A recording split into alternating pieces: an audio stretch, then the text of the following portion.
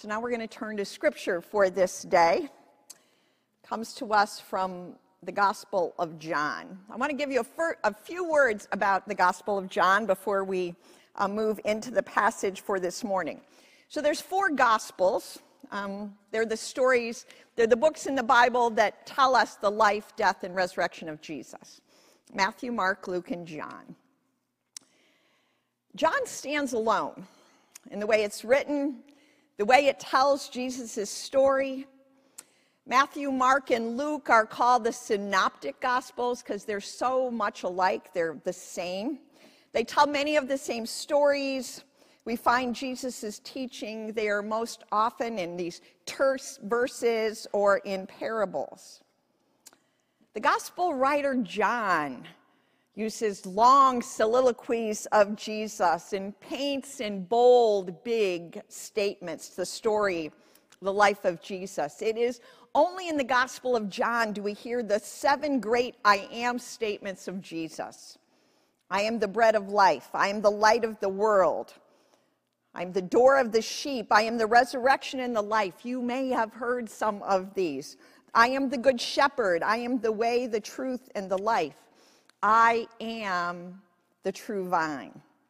This last one, I am the true vine and my Father is the vine grower, are the opening words to chapter 15, which we are going to hear our passage from this morning. There are 4 chapters, like the Gospel of John is 20 chapters long, a little bit more, 21, and 1/5 of that whole book are the words of Jesus in a very short amount of time. John tells us that this is what Jesus said between the time of the washing of his disciples' feet on the night we call Holy Thursday until his time in the Garden of Gethsemane. John tells us that these are the broad and sweeping statements of Jesus. The context to the verses we're going to hear this morning, I think, are so important because Jesus here speaks about being rooted firmly and deeply in the commitment to the one that he called Father, that our obedience and service is primarily to be not to a government or a political party or to any kind of social allegiance, but our primary identity, our primary obedience is to God's commandments. That's big, right? That is really big. So, here we are. I want to read you just a couple verses that will set us up for the verses for this morning. But this comes from John 15, beginning with verse 9. And Jesus says this, "As the Father has loved me, so I have loved you. Abide in my love. If you keep my commandments, you will abide in my love, just as I have kept my Father's commandments and abide in his love. I've said these things to you so that my joy may be complete, and so that my joy may be in you, and that your joy may be complete." And so our passage for this morning begins with verse 12. "This is my commandment, that you love one another as I have loved you. No one has greater love than this, to lay down one's life for one's friends. You are my friends if you do what I command you.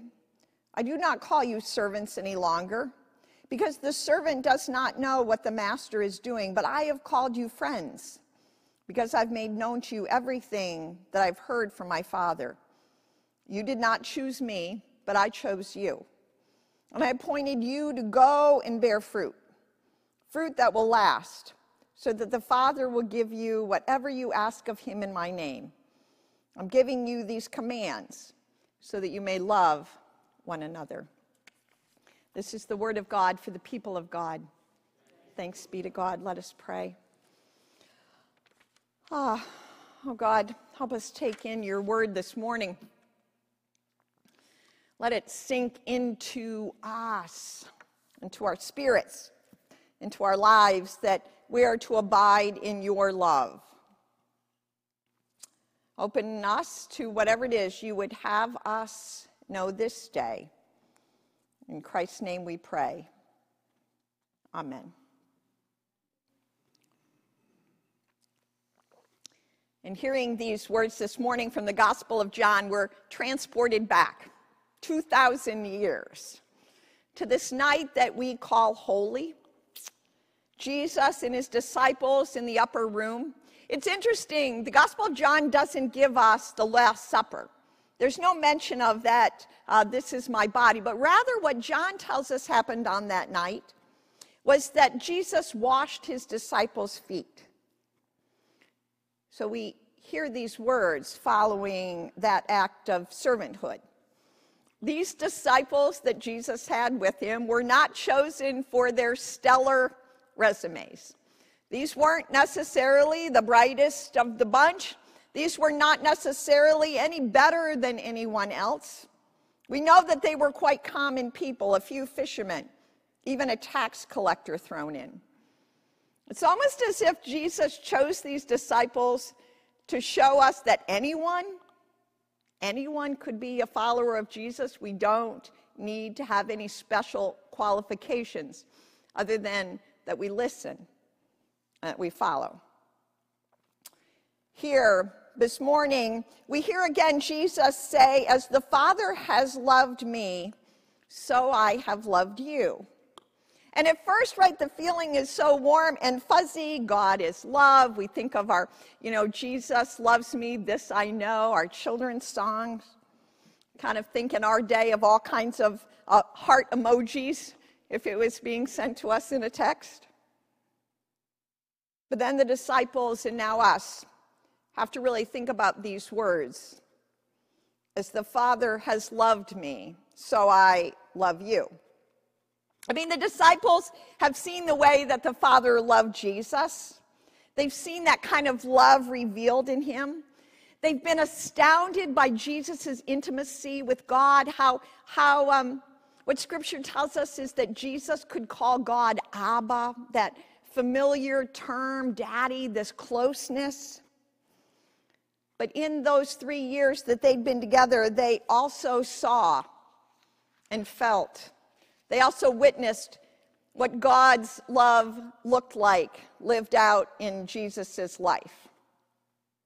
Was it the Father's love that, as one writer says, pushed Jesus out of the comfortable confines of heaven down into earth, where he arrived as a baby with Herod out to kill him? The Father's love. 30 years later, this love sent Jesus into the wilderness for 40 days where he was under assault by Satan. The Father's love pressed Jesus into conflict with those who were super pious and even the violent bureaucrats who plotted to kill him. Well, yeah, the Father's love provided him with friends and disciples, sometimes loyal and wise, but other times, we know, not so much. Other times clueless and self-centered, like any of us might be. How did the Father love Jesus? What did it look like? What did Jesus' life look like? It was peril at every turn. There were demons to be cast out. There were the sick pulling on him. There were crowds pressing on him. There's that story of the woman pulling on his garment, hem of his garment. We're told that he had no roof over his head and that he faced an inconceivably tragic death. So maybe, if we were real honest, we, like the disciples, might wish that Jesus had said something else. Maybe he would have said, as the Father has loved me, well, I'll spare you of that. I'll love you differently. I'll let you live on the island of ease. I will weave a spell of protection around you. You will face no suffering. You will be asked no sacrifice. You will do what you want when you want. But no, that has never been the word of Jesus. That has never been the call on our lives. It seems that Jesus' words of love are the same as the Father's. We will always be loved. If we abide in Jesus' love, God's love, the Father's love, We may lose a few things along the way. We may battle some serious devils. People may wrinkle their brows at us and be totally puzzled by our commitments and concerns. Maybe we won't get ahead in the world. Maybe we will be catapulted into serving in daunting places. This morning, we recognize that that has happened and is true for our servicemen and women, that their willingness to serve has taken them to dangerous places. We remember them. We honor them. We have also remembered and honored in this last stretch of time, which continues on, our healthcare workers who continue to work in hospitals and care facilities, who continue to care for people no matter what their status is when they came in. When we think of daunting and dangerous places, we think of our missionaries, persons who have worked in United Methodist Committee on Relief in dangerous places. I think of all the work we've done collectively as a United Methodist denomination in places around the world with health care and providing clean water. I think of caregivers. And when I look out, I know that many of you are those people. People who have day by day cared for another, a child, a parent, a sibling, a neighbor who is sick. It is not what you feel like doing every day. And maybe you're one of those who's never had a thank you or a word of glory, whether you be a veteran again, or a healthcare worker, or a caregiver. So this morning we say thank you for all the ways that you have cared for others and have made God's love real. But it's only possible, this is what the Word says, this is what the Bible tells us, is that this is only possible if we are rooted and grounded in love, if we abide in this kind of love. Because in this whole long passage, Jesus says, as the Father has loved me, so I have loved you. And then goes on and says, you are my friends. No longer do I call you servants, but I've called you friends.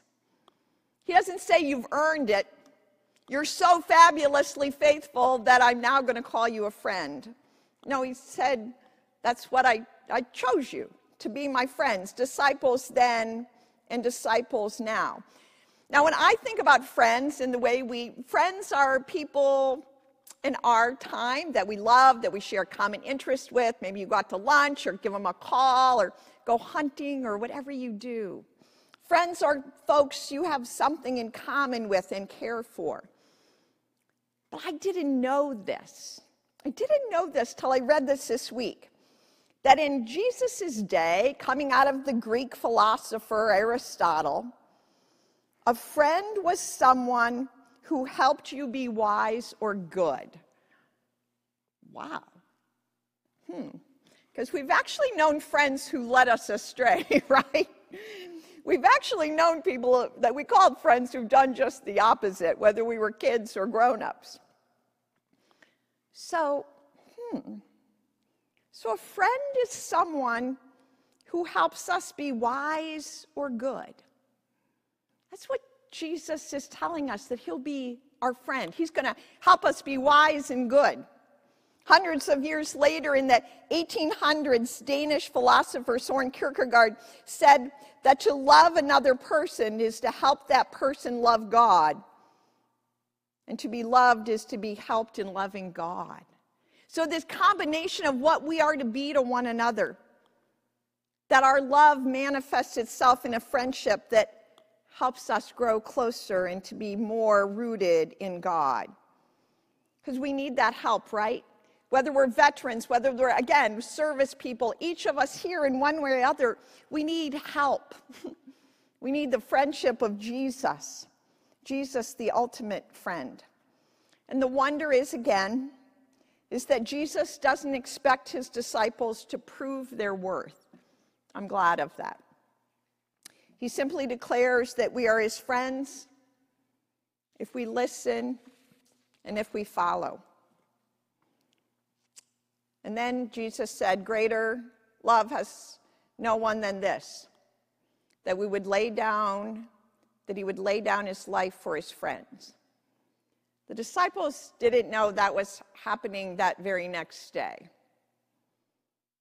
The disciples didn't know how that story would end, but we do.